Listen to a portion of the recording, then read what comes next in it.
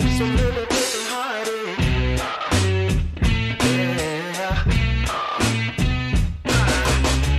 Got no time, I can't play games with somebody always trying to change the rules on me.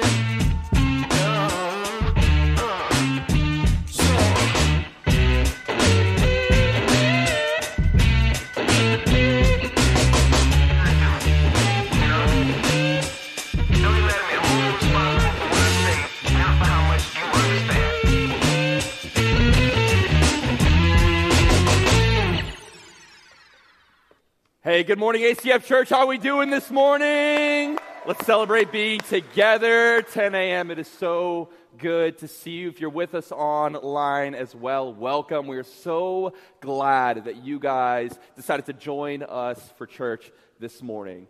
I'm going to get the elephant in the room out of the way. I am not Brian. So, in case you were confused, I am not him. My name is Randolph, if we have not met before, and I'm on staff here at ACF Church. I oversee our junior high youth ministry, and man, it is so good to be with you all this morning.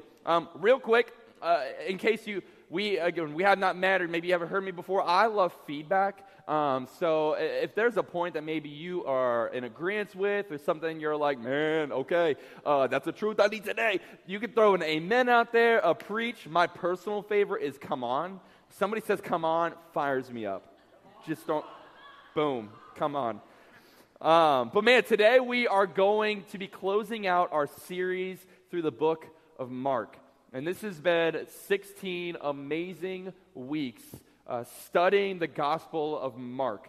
And our prayer for you all, not just today, but through this whole series as a staff, has been that this journey that we have been on of going through the book of Mark isn't just, it doesn't just leave us with head knowledge. Because I think very easily we could show up to church on a Sunday morning or a Wednesday night, we could show up to our groups, and we leave with head knowledge. But our prayer instead has been that the truth of who Jesus is and the love that he has for you would seep deep into our souls, it would seep deep into our hearts, and that it would actually transform our lives. Again, we're not here to just gather to learn some things for the sake of having head knowledge and leaving and acting like nothing is changing. No, we want to be transformed daily by the good news of Jesus. And so that is our prayer for you guys. So jumping into today, I love my wife. And if anybody knows me, they will know that I love my wife. And when we first started dating, it was a little bit of a journey. I remember asking her if she would want to date me. And I was met by the answer of no, was the first answer I received. And I didn't stop. and so I asked another 2 times and received 2 more no's. And then eventually, she was getting ready to leave on this missions adventure through YWAM. And eventually, she decided, you know what, hey, actually, I think we can make this work. We were long distance for a little bit, and that was her thing. She's like, man, I'm pursuing after this thing. I don't know if I want a guy in my life right now. And we've been married for 2.5 years now. And so, yep, amen. God does move, amen. But at the time, I had believed that for her to say yes to me was too good to be true. Like, I believed that, and even those second and the third time that I had asked, I believed that for her to say yes would be too good to be true. And so my initial question to you all this morning is, what in life have you believed to be too good to be true? Like, what do you look back on and you think, man, in this situation in my life, this did not turn out the way that I thought it was going to? What in your life has led to a redemption story maybe that you never saw coming? Some examples, maybe you graduated from that school or that college or that program that your freshman year you thought you were going to have to drop out. Like you had no idea how you were going to make it through. And yet you look back now and you made it. Maybe you developed the deepest friendship that you've ever made after not knowing if you could get close to anyone.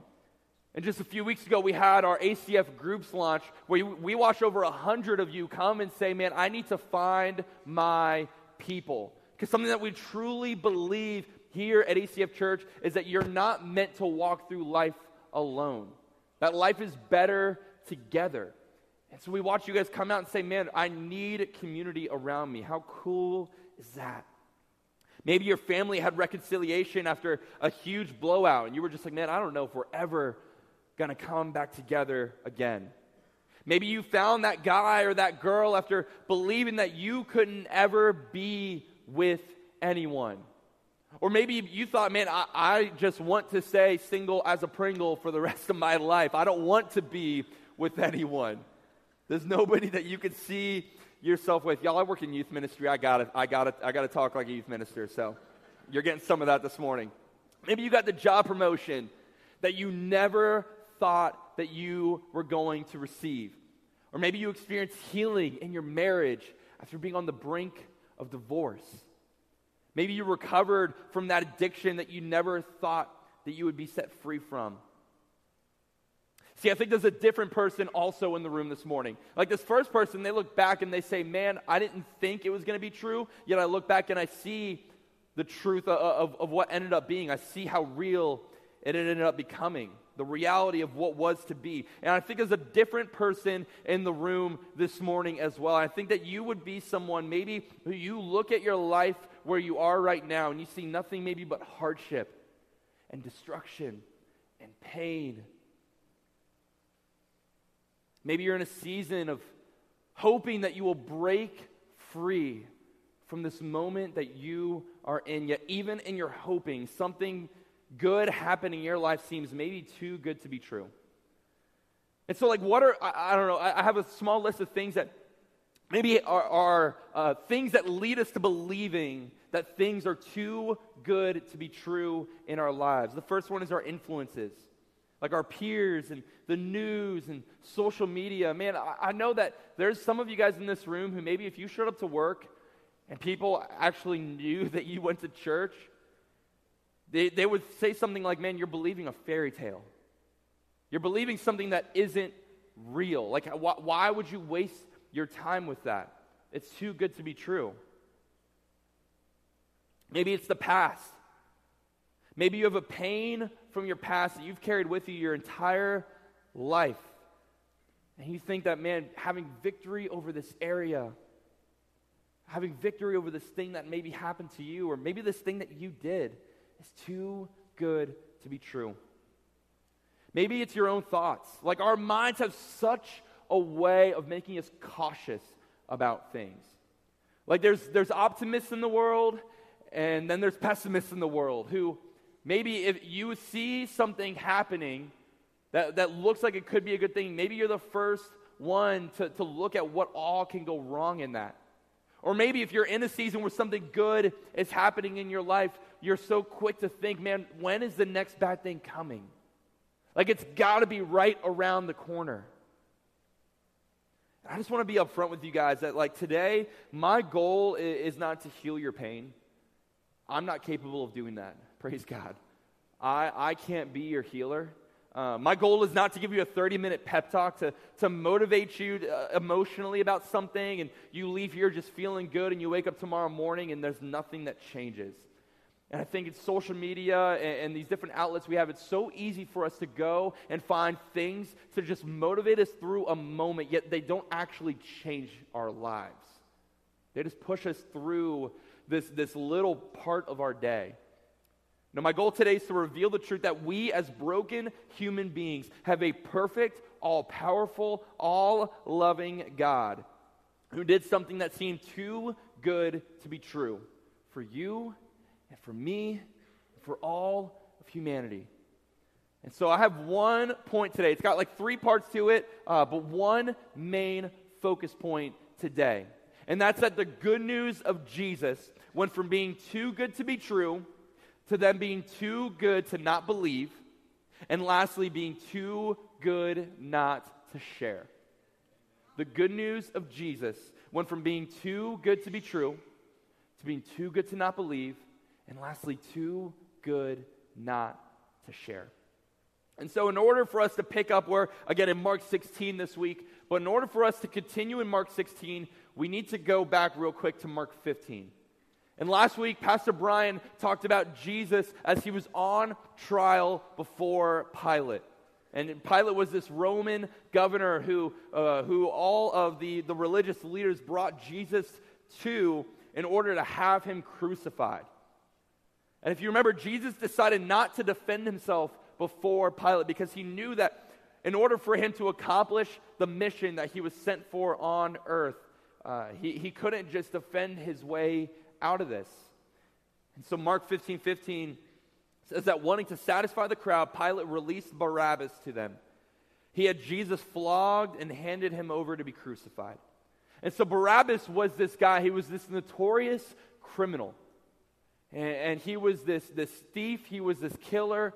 And every year during the Passover, the government, the Roman governor would say, "Man, I'm going to release a person back to you."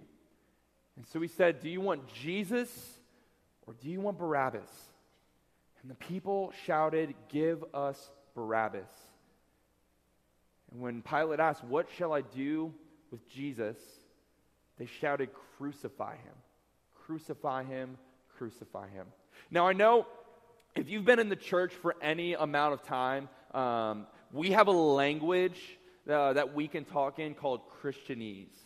And this is where sometimes we can assume that things like crucifixion, that people like Barabbas, that even the name of Jesus is something that, or someone that all of us are to know about already. And so I don't want to make any assumptions this morning. And so I want to walk through what these next few moments looked like in Jesus' life. And the first thing came scourging. And this was this punishment that was carried out that was designed to just brutally maim the victim. And so what they would do was they would take this whip, and it had these different lashes at the end of it, and they would infuse and embed these different pieces of bone and fragments and lead and glass, and it had the intention of not just leaving a scar or a flesh wound, but of peeling away muscle and peeling away the skin.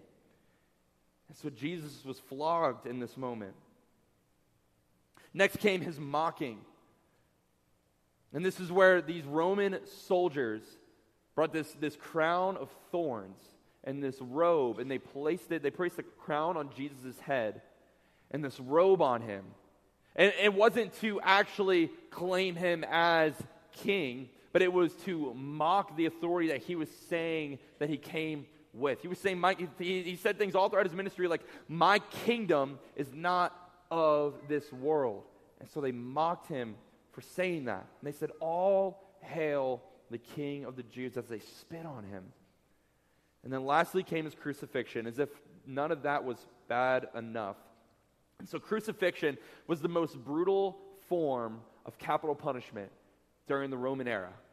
And what they would do is they would take a cross, and this is why, like, if you see people wearing a cross, or you see we have a cross outside, it's a symbol of our faith, really. But what they would do was they would take the victim, and they would drive nails through his hands or his wrists, and also through his feet. And they would place him on this cross, and they would stand it upright, and he would just be hanging there. And in order for him to take a breath, what he had to do was he had to push or pull himself up through his hands and his feet that had these nails driven through it in order to breathe, because the way he was hanging, his diaphragm could not take in a breath. His lungs could not take in a breath when he was just sagging. So in order to take a breath, he had to pull himself up, and then he would lower himself back down. And he did this for 6 excruciating hours. In fact, the word excruciating pain comes from crucifixion. And this was the punishment that our Savior endured for us.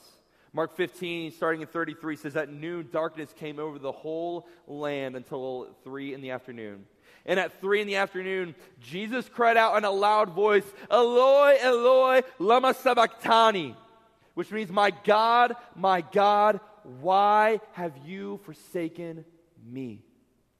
And then shortly after this, Jesus breathed his last breath. And so then his body was eventually taken down from the cross and it was placed in this tomb. But the next day, following the crucifixion, was the Sabbath. And this was a day that was supposed to be holy and set apart to the Lord, to God. And so no work was supposed to happen on the Sabbath. So they had to very quickly place Jesus' body in this tomb, but they couldn't go through the normal anointing rituals before the Sabbath. So where we pick up in our text for today is the next day following the Sabbath, starting in Mark 16, verse 1. Now, something that we started doing in our youth ministry is I'm going to say, are you all ready to dive into Scripture? And you're going to repeat back saying, let's go. Because something we believe is that going through Scripture, that diving into God's Word should be exciting for us.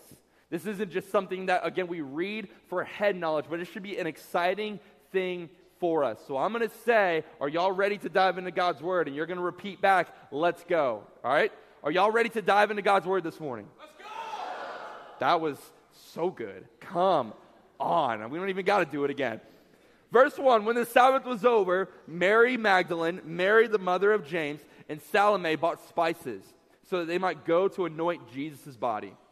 Very early, on the first day of the week, just after sunrise, they were on their way to the tomb, and they asked each other, "Who will roll the stone away from the entrance of the tomb?" But when they looked up, they saw that the stone, which was very large, had been rolled away. As they entered the tomb, they saw a young man dressed in a white robe sitting on the right side, and they were alarmed. "Don't be alarmed," he said. "You are looking for Jesus the Nazarene who was crucified. He has risen. He is not here. See the place where they laid him. But go, tell his disciples and Peter, he is going ahead of you into Galilee. There you will see him, just as he told you." Trembling and bewildered, the women went out and fled from the tomb. They said nothing to anyone because they were afraid. Amen. And so again, this next day after the crucifixion was the Sabbath. And so they did not do the proper anointing rituals. They didn't have time to do it in time before the Sabbath. So they showed up. In fact, the scripture says they showed up very early the next day. Which means that these women came eager to see the body of a dead man. And we know that they came to see a dead Jesus in a tomb because they brought spices to anoint him. They weren't ready for an empty tomb. They weren't ready to see that this stone that had encased his tomb was gone and that Jesus would not be there. They came to the tomb to see one of their closest friends and anoint his body, but they came eager for the wrong thing. So again, my main point for today is that the good news of Jesus went from being too good to be true to too good to not believe, and lastly, too good not to share. So for a moment, I want to unpack the reality that the resurrection of Christ was in this moment to these women too good to be true. To them, showing up to the empty tomb was not something they ever expected. They had zero expectation of it. And here's the thing, I think in their life in this moment, and I think in our lives today, there's two parts of the gospel. I think there's a believable part, and I think there maybe sometimes, whether maybe you've never believed in Jesus before, or maybe you just had doubts in your life, there's an unbelievable part as well. And see, the believable part is that Jesus died. Like, we don't just see in Scripture a reference to his death. In fact, so many other religions say there was a guy whose name was Jesus, and he did live on this earth, and he did die this death. There's so many other historical references that we can look at that say, man, Jesus was a real guy. But the unbelievable part of the gospel is that Jesus rose. And this can be so hard to believe sometimes. Like they doubted that anything miraculous could have taken place. Even though 3 separate times during his ministry on earth, Jesus said, hey, I'm going to go die. Like I am going to do this thing. I'm going to give my life for my sheep. But at the same time, I'm going to raise back up into new life. And I need you guys to believe it today. And yet these women showed up, some of his closest friends. And they showed up to an empty tomb, not expecting it to be empty.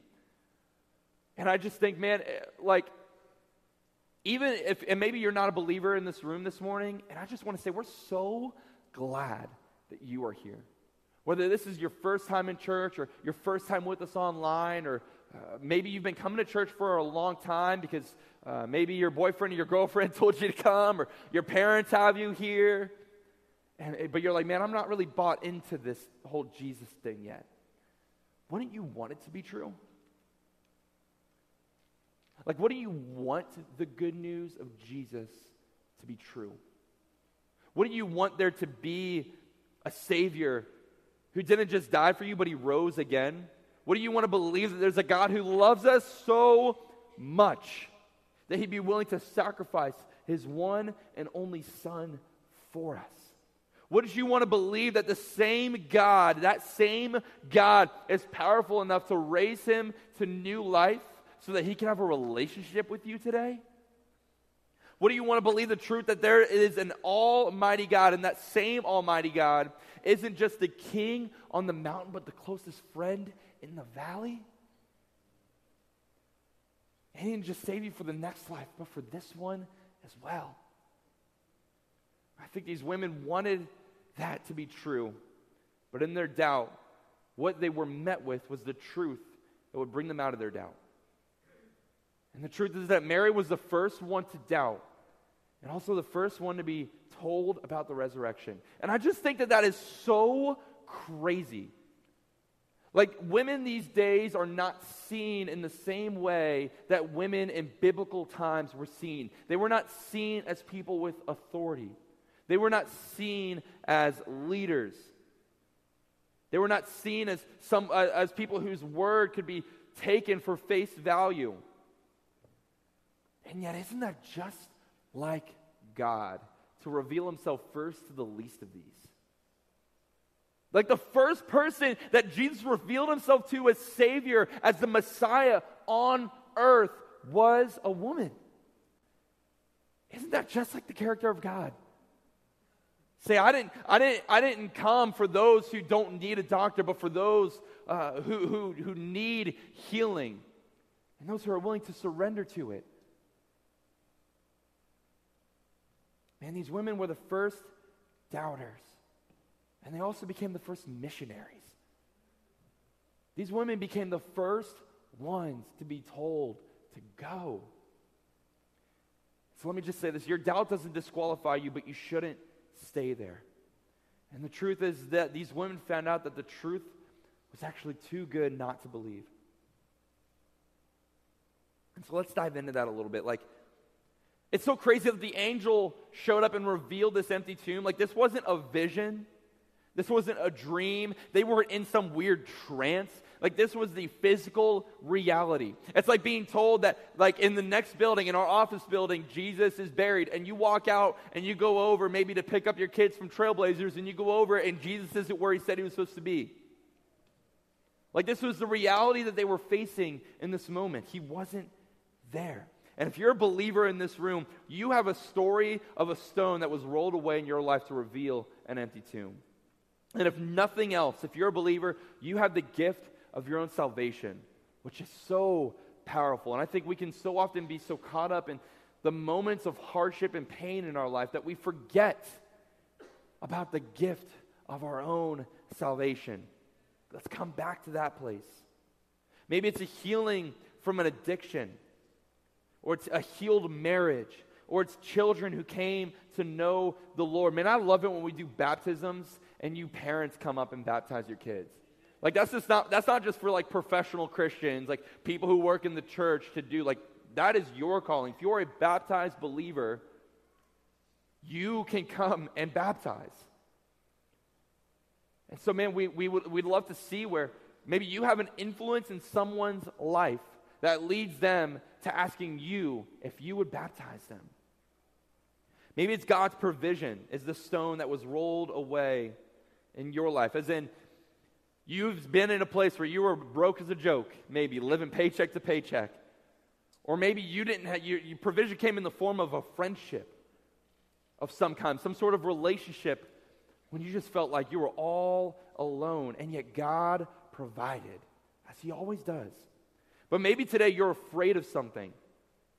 And I think that we can be afraid of what it means to be a new creation in Christ. See, here's the thing. When we begin a relationship with Jesus, we believe that the old is gone and that the new has come in our lives. And that's what baptism signifies. But something I see way too often, man, and I just get so frustrated with this, is people who are so quick to claim that they are sinners and so slow to claim that they have been made new. And I get frustrated because it's my story. I was so quick to still be giving myself in to alcoholism and giving myself into peer pressure and giving myself in to the things of this world that wanted to satisfy me. And I'll just say, man, like, I guess that's why we have the grace of Jesus. For just a broken guy like me who just, I don't know, I just had to do it again. But I can do it because God just forgives me, right? Like, I hear so many people say they love the book of Romans. If you read like the whole first half of Romans, it's basically Paul saying that just because we have the grace of Jesus doesn't mean we need to still live like we're in our past. It doesn't mean we need to live like that sin that held us captive for so long still has control over us. Your old life is dead and gone, and we need to walk into it like it's true. And in Matthew 28, Jesus commands us through the authority that had been given to Him to share the good news and to make disciples around the world. And that's why the good news of Jesus is too good not to share. It's too good not to share. If your life has been transformed by the gospel, by the living Christ, it is too good not to share. And yet I still think there's some fears in our life that hold us back from sharing. Maybe for you it's the fear of the opinions of others. Maybe you get so scared of what are people going to think if I actually tell them about who Jesus is in my life. Maybe it's fear that you're believing a lie. Maybe you have some doubts that you're working through in your faith. And man, something that I just love about our culture here at ACF is that you can bring your doubts here, and we'd love to walk with you through those. Maybe you have fear of hope. Your fear to hope for it to be real, and you're scared that to speak about this hope into somebody else's life because you've been so let down by things before, and you think nothing good can come from it. Maybe it's fear that your voice won't matter, or fear of your own story. And man, working in student ministry, I've seen students so often say that my story, it's just not powerful enough. Like, Randolph, if only you knew, I grew up in the church. I never done a bad thing. I never cheated, drank, smoked, took that pill. I never did those things before. So how do I have a story worth sharing? And let me just say this. This is for all of us in the room. If you believe that apart from Jesus, you were supposed to have eternal separation from God, and that because of Jesus and the finished work of Him, not of anything we could do, not of anything that we did do, but of the finished work of Christ, if you believe that that is the thing that brings you back into relationship with God, your story is worth sharing. Your story is worth sharing. It's not anything we can do or not do anyways. That's the gospel. We can't be good enough. We can't be bad enough to earn or to not earn the grace of Jesus. It was poured out for all of us. Maybe you have the fear of feeling unworthy. And man, I'm sure these women in this moment probably felt unworthy to be the first ones to be told about the resurrection. Man, what happens when we say no to the fear that's inside of us and yes to the prompting of the Holy Spirit to share with the people He's entrusted us with? But man, as we get ready to close out today, like I can't help but ask the question, like, why Peter? Like the angel came and said, tell the disciples and Peter. Why was he singled out? See, here's the thing about Peter. Peter was the most zealous disciple. Like he was the biggest advocate vocally for Jesus. Like he was the extrovert of extroverts. Like he was the one who was always saying, Jesus, I will gladly lay down my life for you. All these things that you're speaking about, like there ain't no way that death is gonna conquer you, and there's no way you can lay your life down. Like you are the Lord. He was the most fired up, and yet also besides the betrayal of Judas, Peter was also the first one to abandon Jesus and deny ever knowing him. See, in their last meal together before the crucifixion, Jesus had told Peter, you will deny me 3 times before the rooster crows, before morning. And then Peter did. But what we're about to discover, and the truth about Peter's life and our own story, is that you'll never fall far enough for the love of Jesus to not reach you. There's a lot of double negatives in there, I know. You'll never fall far enough for Jesus to not reach you. John 21, Jesus had already appeared to his disciples once, and he was about to appear again. He says, I'm going out to fish, Simon Peter told them. And when they said, we'll go with you, so they went out and got into the boat, but that night they caught nothing. And so after Jesus came back, he'd already even revealed himself to the disciples, but yet they didn't know what to do with this. I'm sure they had their doubts still. Like, are we seeing a ghost? What is the reality of this? And so what do? The thing they already knew how to do anyways. Jesus found them when they were fishing, and it's the fishing they will go back to. Early in the morning, Jesus stood on the shore, but the disciples did not realize that it was Jesus. He called out to them, friends, haven't you any fish? No, they answered.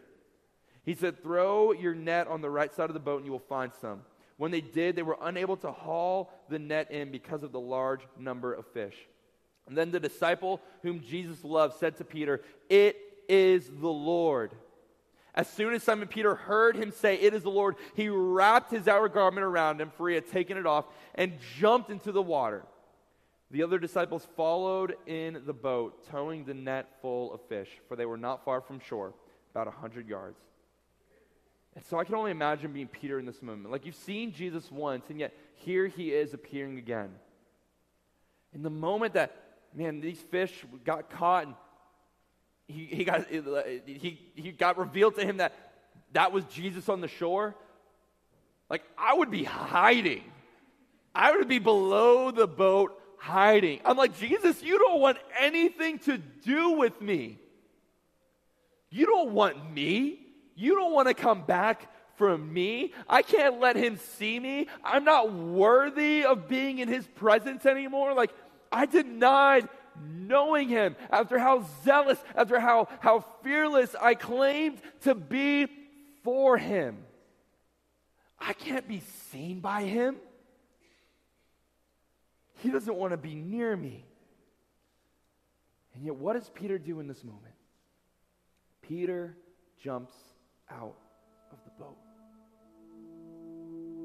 Peter recognized that he needed to jump out of the boat because it was the fastest way to reach Jesus. Instead of hiding or just standing by on the boat waiting for something to happen, he knew he needed to take that step forward. Jesus had taken the steps to meet him where he was. And Peter had to jump out.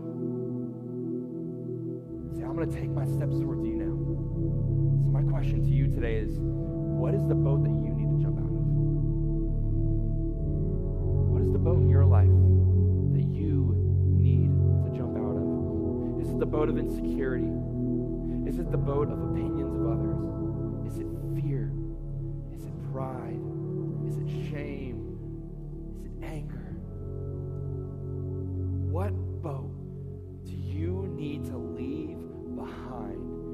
to deeply know Jesus, to make him known.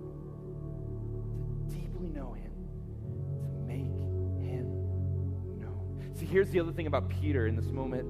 I can't even fathom. As I would be thinking as I'm swimming to shore, what is Jesus going to say to me?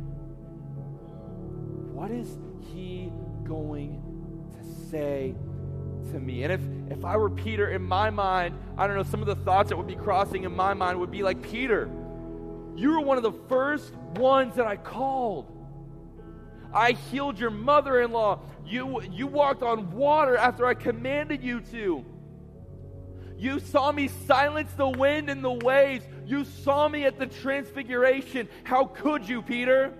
You saw me heal the broken and the sick. You saw me bring a little girl back to life. How could you deny me? You were with me in the upper room. You took communion with me, Peter. You followed me so zealously. You followed me so eagerly. And yet you denied me, Peter. How could you? How could you?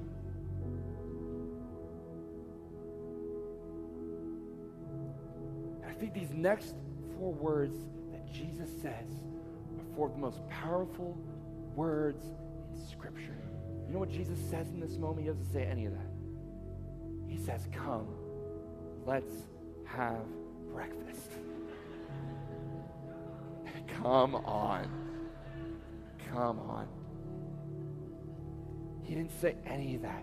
What he did do, my friends, he immediately called Jesus back into community with him. He didn't wait. He didn't make Peter earn it. He immediately reinstated him and then commanded him to go and take care of his sheep. Some of us, man, we've been living as a reflection of our sin for way too long. And we need to step into living as a new creation.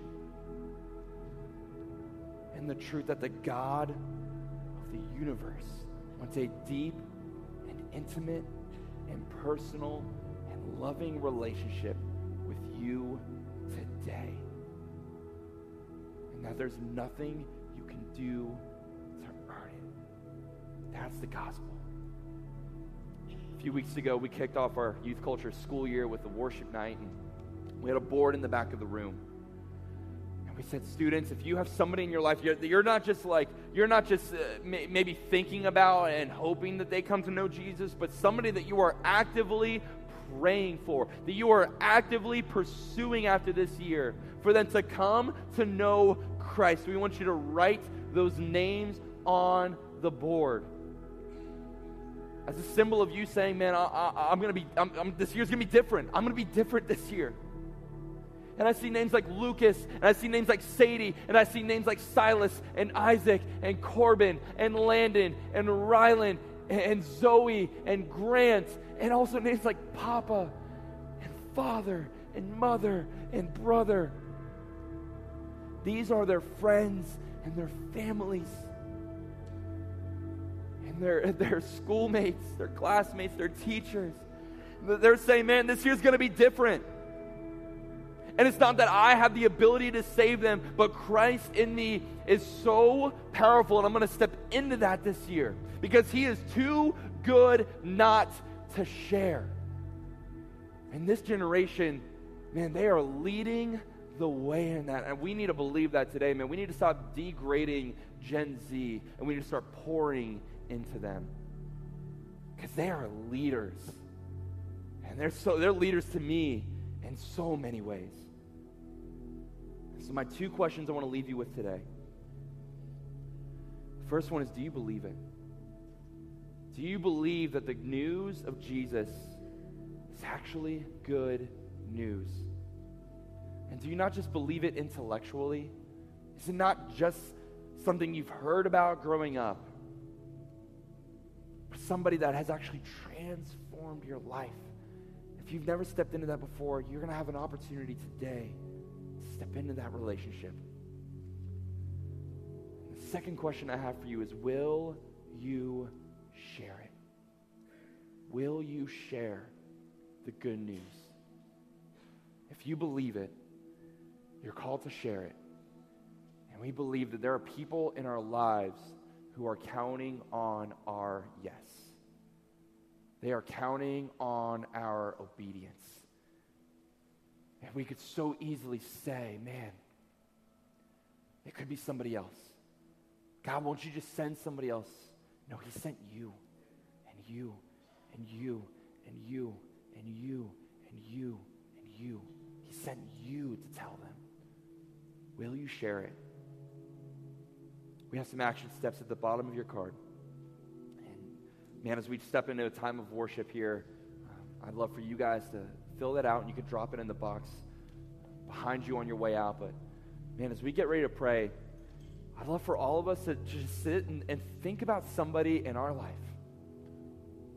Whether it's a family member or a friend, coworker, maybe it's a leader in your life or a subordinate that you have. You're saying, man, I'm going to be on mission for this person this year. And in fact, I'm not going to wait, but I'm going to be on mission for them this week. Here am I, send me.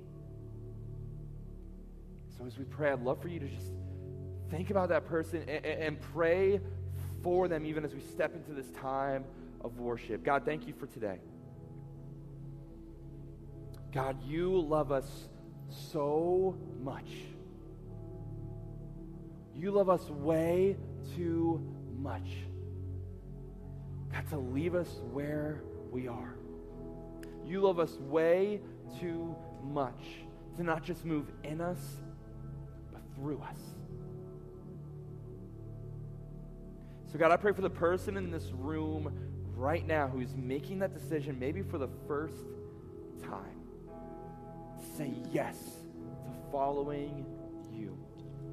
And God, would your voice of love be the loudest thing in their minds today? God, would you put people in their life to walk with them? God, on this journey of following you every day. And God, I just pray for the person on our hearts. I pray for the person on our minds right now. God, that doesn't know you. Lord, would you encourage us? Would you give us the courage to speak up about you? And would we recognize that it is not because of any power that, God, we have separate from you, but it's your authority inside of us that we can go and we can proclaim your good news.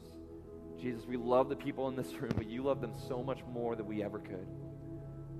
So, God, I pray that God, that truth would rest in them today. God, that we wouldn't leave with just a head knowledge of your love, but we would be transformed by it today. God, we would know you and make you known. Thank you, Jesus, for this morning. In your name that we pray, commit all these things to you. Amen. Amen. Love you guys.